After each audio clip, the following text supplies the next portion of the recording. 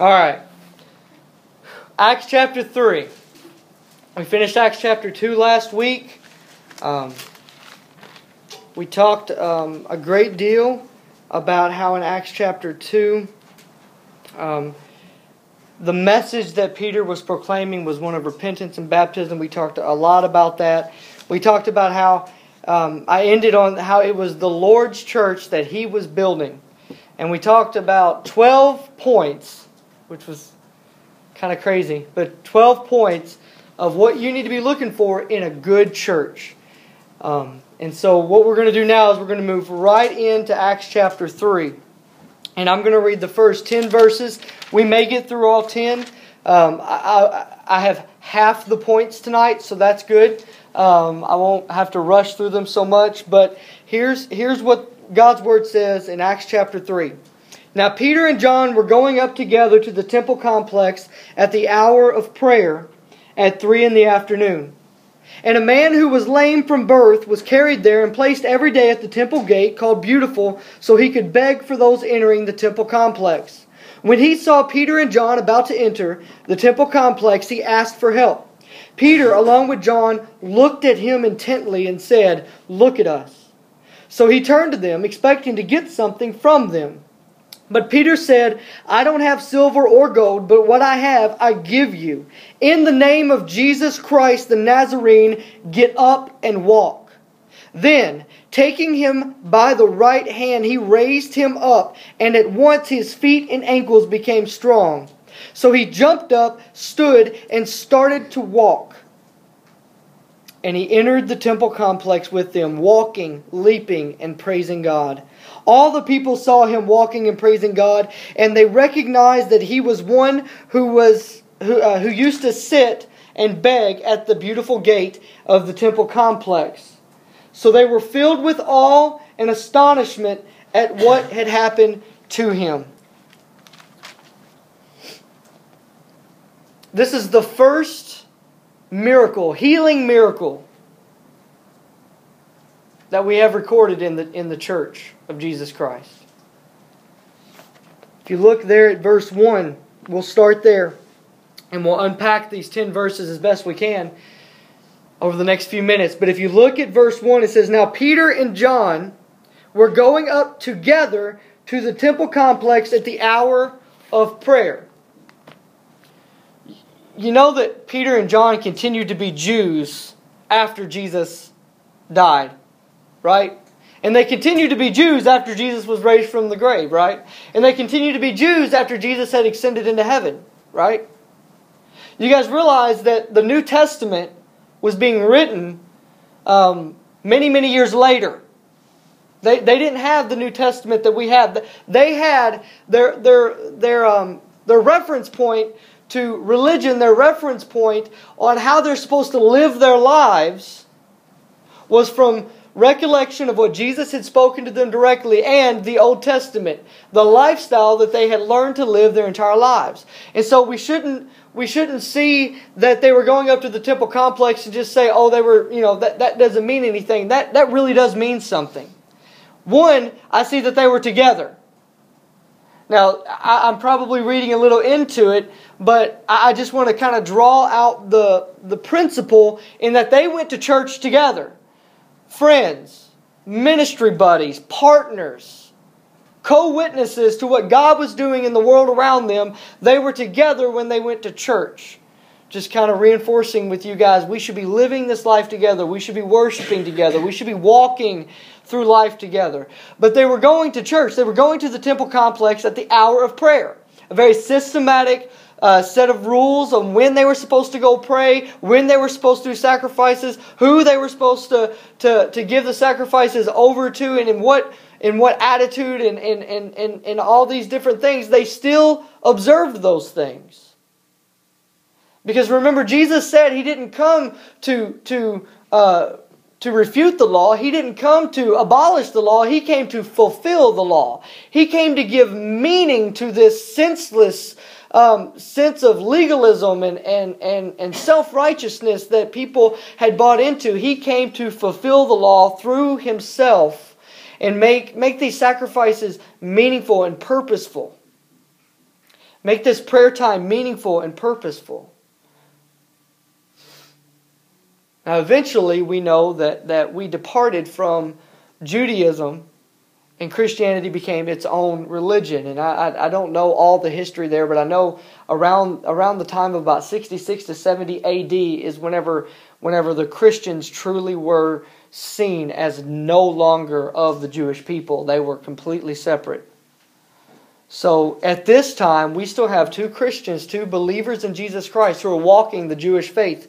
And they're walking it in obedience to what they knew God had instructed them to do. Look there, they're going to the temple complex at the hour of prayer. And what happens next is that we see that Christianity, or God's ability to work in us is oftentimes dependent on our obedience to Him.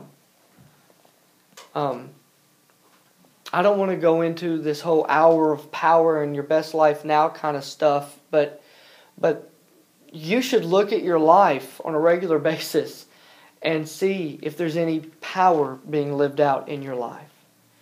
Is there power in your relationships? Is there? I preached about that a couple weeks ago. Is there that power that God has promised that His believers will receive? That Jesus Christ said, "You will be my witnesses," and that you will receive power.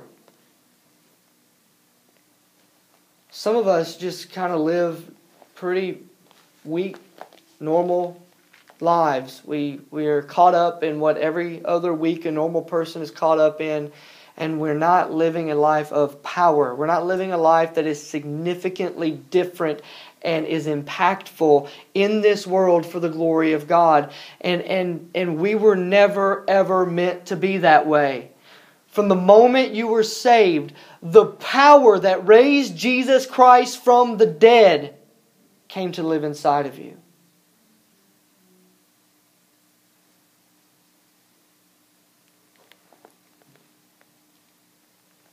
Secondly, there was a man at the gate who was lame from birth. And what I see there is that this appointment of Peter and John, men of power, men who really did believe Jesus was who He said He was, and really did believe in the miracles and the power and the teaching of Jesus Christ. Men who were willing eventually to give their lives as martyrs for this Jesus who was mocked and hung on a cross in disgrace.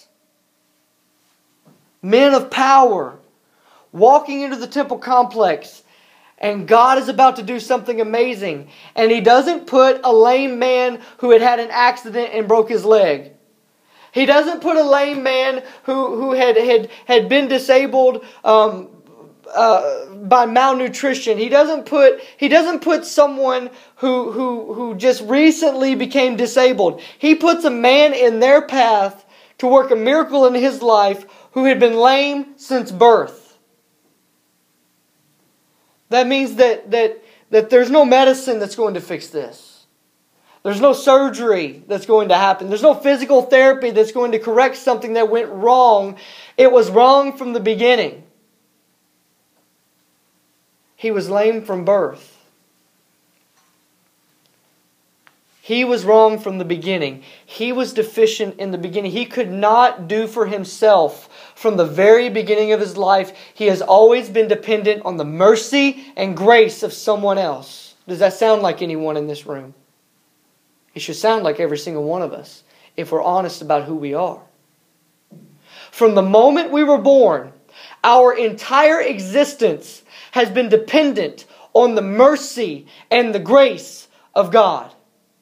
The air we breathe is a gift that we take for granted.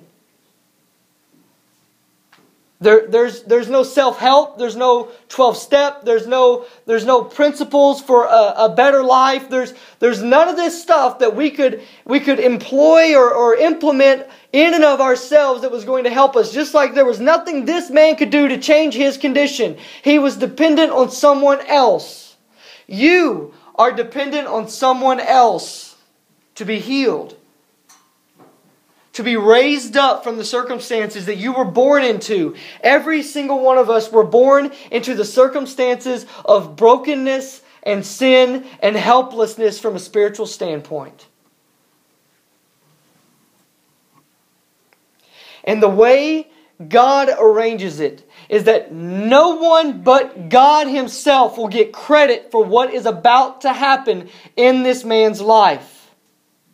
We'll see that next week. I'll give you a little preview. After this happens, spoiler alert, the man is healed and he starts to kind of get up and praise and shout. And he's literally clinging to Peter and to John. And they enter into Solomon's colonnade. And all the people are so astonished. And they come and they're just like staring at this guy like, what in the world has happened? What has Peter and John done to this man? He's been lame since birth. And Peter responds, says, why are you looking at us?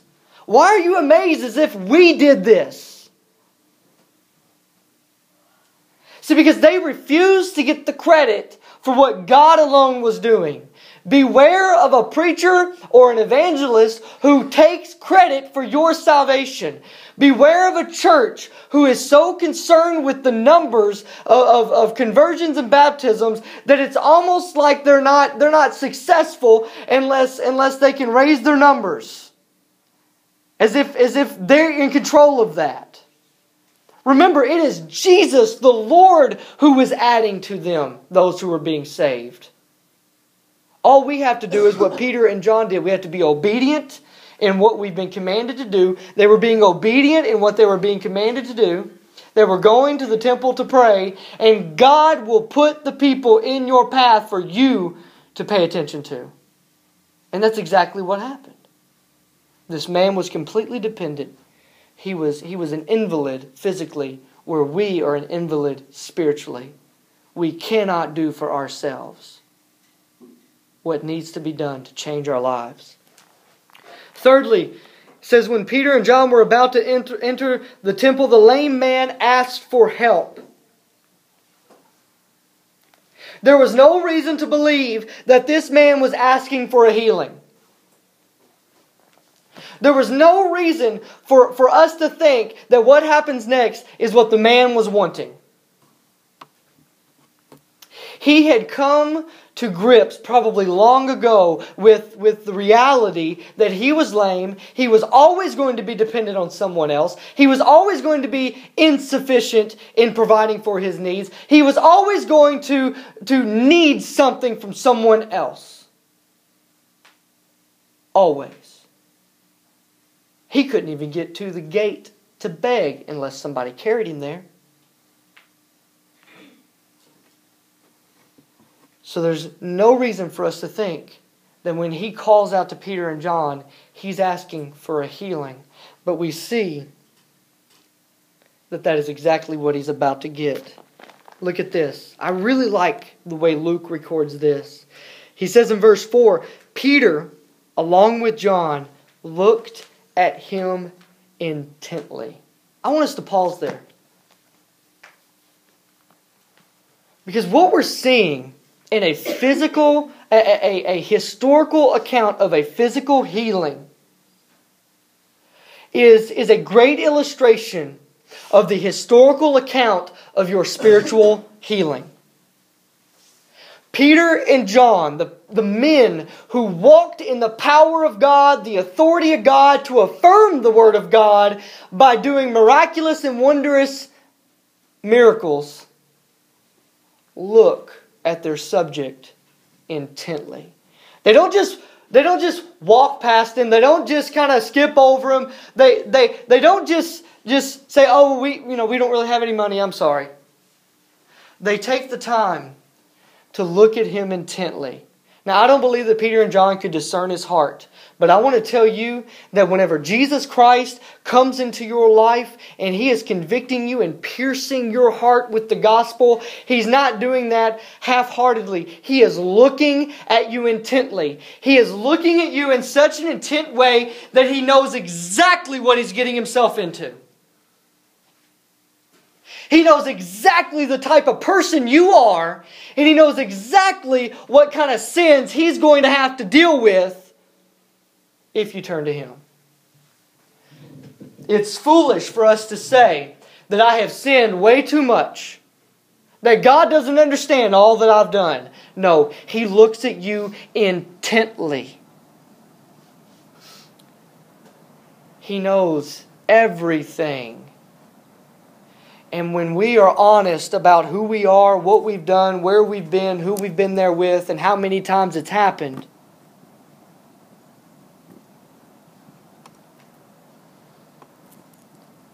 I know that for myself, I know that I am incredibly unworthy of the Master and the Holy, Sovereign God looking at me intently and saying, I love you, and you can be forgiven, and you can be redeemed, and I can make your life something meaningful. I can put power in your life. I can fix you from the very foundation up. And that's exactly what He does.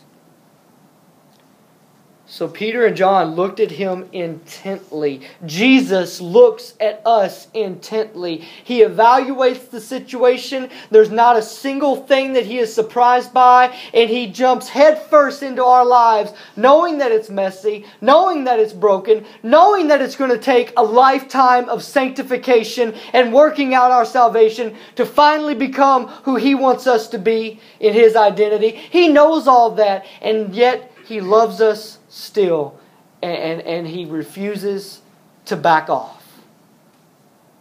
Guys, there's a reason right there to worship, that He never lets go. Oh no. If Jamin was in here, he'd sing it for you. Oh no, you never let go through the calm and through the storms. Oh no, you never let go through every height and every low. Oh no, you never let go. Lord, you never let go of me, even though you know everything about me. Worship Jesus for being the friend that sticks closer than a brother, who will never forsake you, even though He has looked at you intently. My goodness. Next, Peter says, look at us. I don't really know what he meant by that. Maybe he's just getting the guy's attention, or maybe because he knew the guy was asking for money. He's like, look at us. We've been following around this carpenter from Nazareth for the last 3 years. He just was hung on a cross. We haven't held steady jobs the entire time. We haven't known where our next meal is going to come from. And now He's gone, and we're trying to figure out what we're supposed to be doing next. Some amazing things are happening, but I'll tell you, we don't have silver or gold, but we do have something. We do have something. You know, this right here should abolish the prosperity gospel. This passage of Scripture that says that if you have faith and if you're asking, you'll receive. And if you just name and claim whatever it is that you want in this life, then you're going to get it. No, God gives us what we need, not what we want. Because often what we need has nothing to do with what we want. This man thought he wanted some silver or some gold. He wanted to eat that day. He wanted to be able to know that he was financially taken care of, that he was going to have what he needed physically. And Peter and John probably say the most discouraging thing you can say to someone who's begging. I don't have any money. I have no money. But then look at what he says. But what I have, what did he have? What did he receive? What is it that we're lacking? God. But you will receive power. They had received power. And just like I talked about the lights, there's power going to these lights above my head, but they're not on. It's not being used. You have power flowing into your life, but you have it turned off. You're not using it, or else your lives would look completely different. My life would look completely different if we were fully accessing the power God has given us through the Holy Spirit. And so he says, I don't have silver or gold, but what I have, I'm willing to give you. And you know what I have? I have power. So why don't you get up and start walking? Because that's what you really need. You don't need food for a day. You need food for life. You don't need for me to feel sorry for you and to give you a temporary fix. You need the power that I have living in my life to come and live in your life so that you can be changed from the very foundation up. And that's exactly what happened. We see that when he says, what I have, the power I have, I give you in the name of Jesus Christ. See, it's not Peter's power. It's not John's power. It's not your power. It's the power that we receive through Jesus Christ. And it's a promise that every single one of us is given at the moment of salvation. You will receive power when the Holy Spirit comes upon you. And we don't have to wait around for some mysterious baptism of the Holy Spirit that we never know when it's going to happen. You are fully filled and sealed with the Holy Spirit the moment you believe, you repent, and follow Jesus. It's a done deal. Now, do I believe that there are certain times where God is more present and more manifest in your life, given certain circumstances and situations to where you seem to have a little more power when you need it than others? Absolutely. Absolutely. But that does not mean that you are deficient of the power in your life at any point. He is sufficient for all of your needs in every moment of your life. Look at this. Verse 7, look at this. Peter doesn't just say, and this is a perfect picture of what Christ has done in your life. Listen to this. Get this. Because this has implications for you as ministers, for the way you interact with other people as you're sharing the gospel. As you're bringing the power that God has given you into other people's lives. Peter says, get up and walk. And then what does verse 7 say he does? He reaches down. He touches the man where he is. And he helps him up. He doesn't just say, oh, God bless you. And if you just accept Jesus as your Savior, everything's going to be okay. Good luck. No. He speaks powerfully into his life, and then he stands there in the circumstance, reaches down, grabs the man's hand, and helps him up to his feet. And then we see, later on, we'll see it next week a lot more, that the man is clinging to Peter.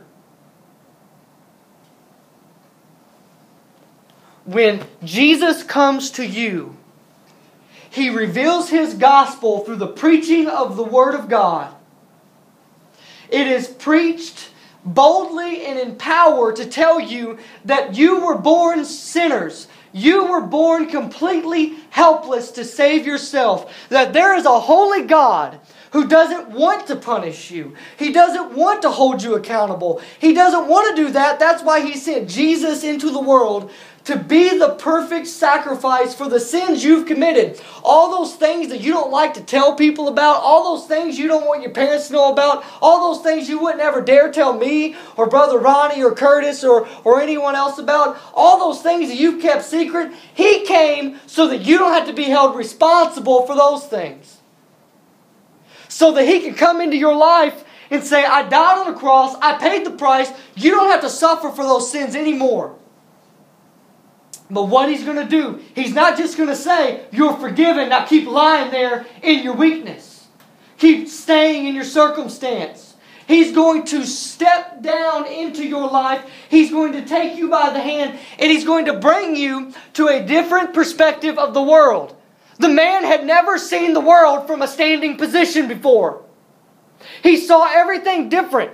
He was empowered now to do for himself what he had never been able to do before. And that was to walk.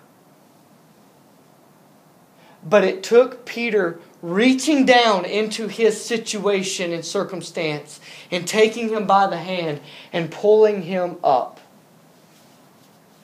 Jesus, when He comes, He will reach down into your circumstances. Where you are weak, completely helpless, and He won't just say nice things to make you feel good about being where you are.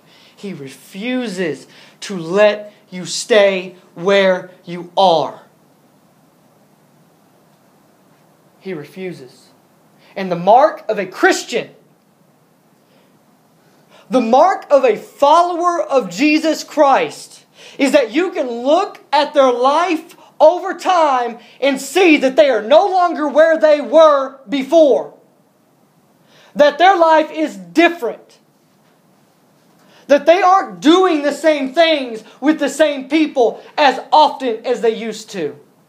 And earlier I said, Jesus looks at us intently and He knows to get you to where He literally wants you to spend eternity in the perfect image and presence of Himself. He knows it's going to take an entire lifetime to get you there.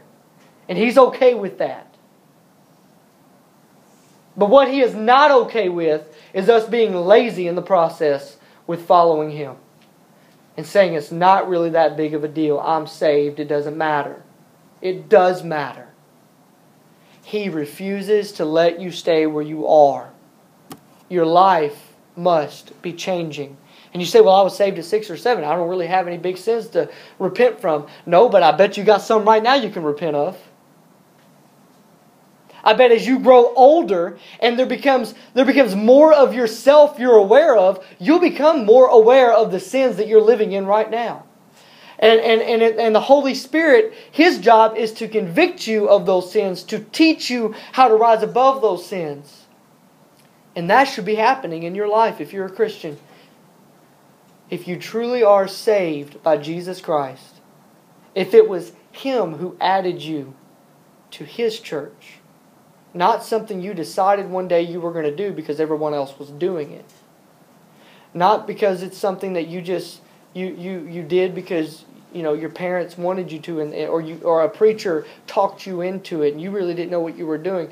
But if you are a person who Jesus called to Himself, He saved by His grace, by His sacrifice, His atonement was applied to you through Him convicting you of your sins, and you realizing you were lost and needed a Savior, and accepted Him in faith and repentance, then your life should be changing all the time.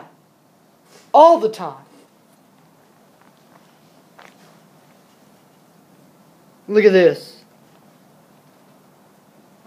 And I'm almost done. So he jumped up, stood and started to walk. And he entered the temple complex with them. With them. He went with them. Imagine that. He got saved and he went to church with other saved people. He went with them. He attached himself. He followed the model of Christians who were more mature in their faith than himself. How many times have I talked about that? Don't get stuck on an island with other Christians who are just like you. They know just about as much of the Bible as you. They pray about as much as you. They live a level of holiness about the same as you. And you go to them for spiritual guidance. That's silly. I was going to say something much more worse, started with a D. But that is silly. It's foolish for you to think that it's okay as a Christian to not follow in the footsteps of more mature and proven Christians than yourself. You know what I would think would be awesome, guys? If you drive, this is what I think would be absolutely stinking amazing. I think it would be amazing that if on Monday mornings at 5:30, you guys were here. That would be awesome. And you would get to spend time in Bible study and prayer seeing how other men do those things. Men. And being motivated and challenged by being measured against godly men. I invite you to come to Man Church on Monday mornings at 5:30. Please, don't miss the opportunity to attach yourself to someone who is more mature and go to the temple complex with them, just like this man did. He was raised up out of his circumstance and he went to the temple complex with them. He was walking and leaping and praising God. All the people saw him walking and praising God, and they recognized that he was the one who used to sit and beg at the beautiful gate of the temple complex. You know, God will put your life on display for the sake of His glory. When you get saved and when you become serious about following Jesus, people are going to look at you. I had an awesome experience on Facebook the other day. There's this guy that I went to school with named Jimmy Chenault. Okay, Jimmy was kind of a friend of mine in high school. I asked him because he was looking on my wall and he chatted me, which I thought was awesome because I haven't talked to Jimmy in a really long time. But he started chatting me on Facebook, and he was like, "Hey, how are you doing?" and everything. We were just kind of generally chatting, and he said this. He said, "I just checked out your wall. It's really good to see that you're doing okay. That's not what I remember about you." And I was like, "Oh, what did I do to Jimmy?" Because I really couldn't remember. I remember Jimmy, but we weren't real close. And this is what I said. I typed back and I said, "I wasn't a jerk to you, was I? Because I was a jerk to a lot of people." And this is what he responded. "No, you were never a jerk to me, but last I heard you were a stoner." And I said, "Yeah, I was." That's me. And I said, "But I'm so thankful that is not my identity now." And he said, "Yeah, I'm so happy for you too. It's amazing what God will do when He gets a hold of a life." See, when you get saved or saved people, when you get serious about following Jesus, and it starts to cost you your time, it starts to cost you relationships, it starts to cost you some friends, and it starts to cost you some money, it starts to cost you some other activities that you really like to spend all your time doing, people are going to look at you and they're going to say, "Isn't that the person who used to be a stoner? Isn't that the person who used to sleep around with everybody at school? Isn't that the person who used to only do this other thing? Look at what they're doing now. That's worth noticing." God will put your life on display when you become serious about following Him. I can't tell you how many times I was a joke as a Christian. Well, let me rephrase that. I was a joke as a pretender to be a Christian because I wasn't saved when I was 14. And still, there was a lot in my life from 14 to now that still makes me pretty much a joke in the eyes of God's holiness. But I'm saved. But before then, I claimed to be a Christian. I went to church. I said all the right things, and I went to youth group, and I went to church camps, and I even preached in church. Big church to adults. I wore a white blazer with a blue shirt and a yellow tie. And I did more walking back. It's a miracle that I'm able to stand right here and preach to you. Because back then, 16 years ago, when I was preaching at 13, 14 years old, I couldn't stand still for nothing. Because I had nothing to say. And I thought the more I moved around and the louder I yelled, the more it would be okay. And people would really think that I knew what I was talking about. But I was a joke. I was a pretender. But whenever I truly got serious about following Jesus, and I started to attach myself to other Christians who could model for me patterns of behavior that were glorifying to Christ, you know what people started to say? "I thought you were a stoner. You're just not very much fun anymore, are you? Something's different about you." My life was on display, and that held a lot of responsibility, and I didn't always live up to that responsibility very well. But the point is that when God works a miracle in your life, people will notice. Is anybody noticing what God is doing in your life? Is anybody noticing what God is doing in your life? And if not, ask yourself why.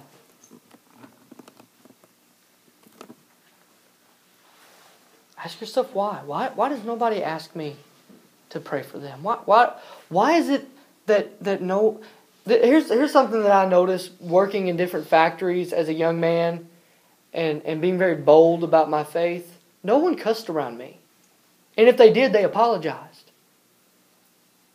It made me feel kind of ashamed because I knew how how sinful I still was, that somebody else would look at me because I professed Christ so openly, that they would be embarrassed to cuss in front of me. Are people okay with sinning around you openly?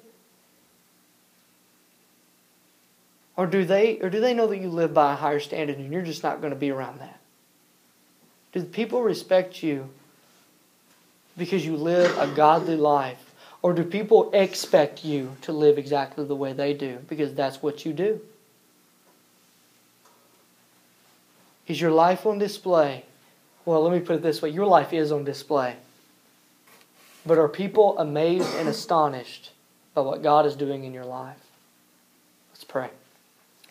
Dear Heavenly Father, Lord, I love you and I praise you, God, and I thank you for these students. I thank you for their attention, and I pray, Lord, that you have given them something to wrestle with today. That, God, you have stepped into their lives, and I know most of them, if not all of them, would claim to be Christians tonight, and I don't know their hearts.